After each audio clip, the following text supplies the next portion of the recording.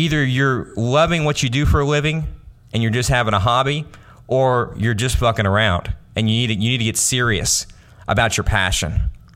And you need to take daily action steps, because the goal is to lower the amount of your non-action career, the wrong career that you're in, and increase into full-time, okay? Full-time passion, full-time what you want to do.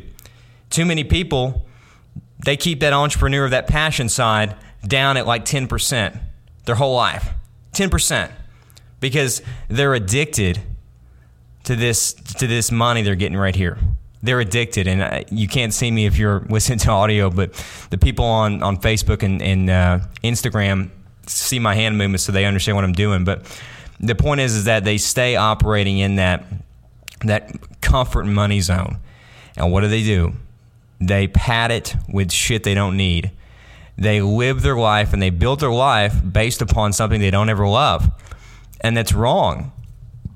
And the thing is that if you would understand, like I said at the very beginning, that when you start to operate in your passion and when you start to operate in what you're doing, the things that make you happy and the things that bring you fulfillment and the things that put a smile on your face and give you contentment in your heart are no longer monetarily based, then what happens is that the energy that comes outside of you, your aura, how you feel, how you look, is going to be so positive that the marketplace is going to respond in a way you've never seen it before.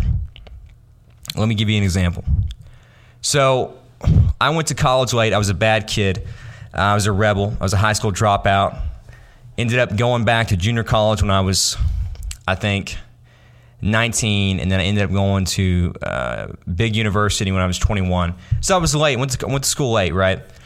And I got out, and I was like, okay, I'm going to be a professional now.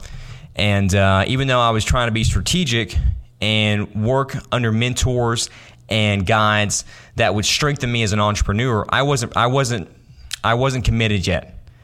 I knew it in the back of my mind, but I was scared shitless. And so I went after the safe, so-called, it was still, entrepreneurial minded in sales, but it wasn't what I'd love to do. And so, I went through 2 or 3 careers, and, I worked my ass off. I had some success in a couple industries. I had a good amount of success for a couple years there. But the thing is, though, is that it was so painstakingly difficult to build my client base and my sales base because I was not doing something that I loved. I worked my ass off. I was basically begging people sometimes to do business with me. And the people acted like they didn't even give a shit about me. My client base, you know what it's like. You work your ass off, and these people act nonchalant like they don't even care. So when that finally ended, and I went through that transitional process, and I started to approach things in my mind that I loved, the media business, entertainment, is exactly what I've been prepping my mind and myself for my entire life. This is what I want to do. When that happened, set things up financially. I set up the company. I kind of floundered for 6 months, trying to figure out what the hell I was actually going to do. But when I figured it out and I started approaching the marketplace, something crazy happened. And that something was people started pouring into me from all over the country and then eventually the world.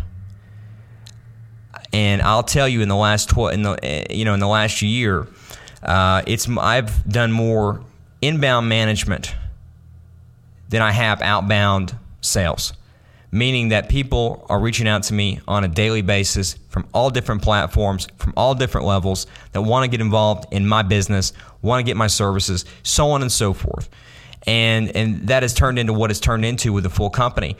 And so my point is that was so shocking to me when that happened, because I had been in an experience for the last 4 years prior where I had spent my ass every single day trying to reach out to people on the phone, in person.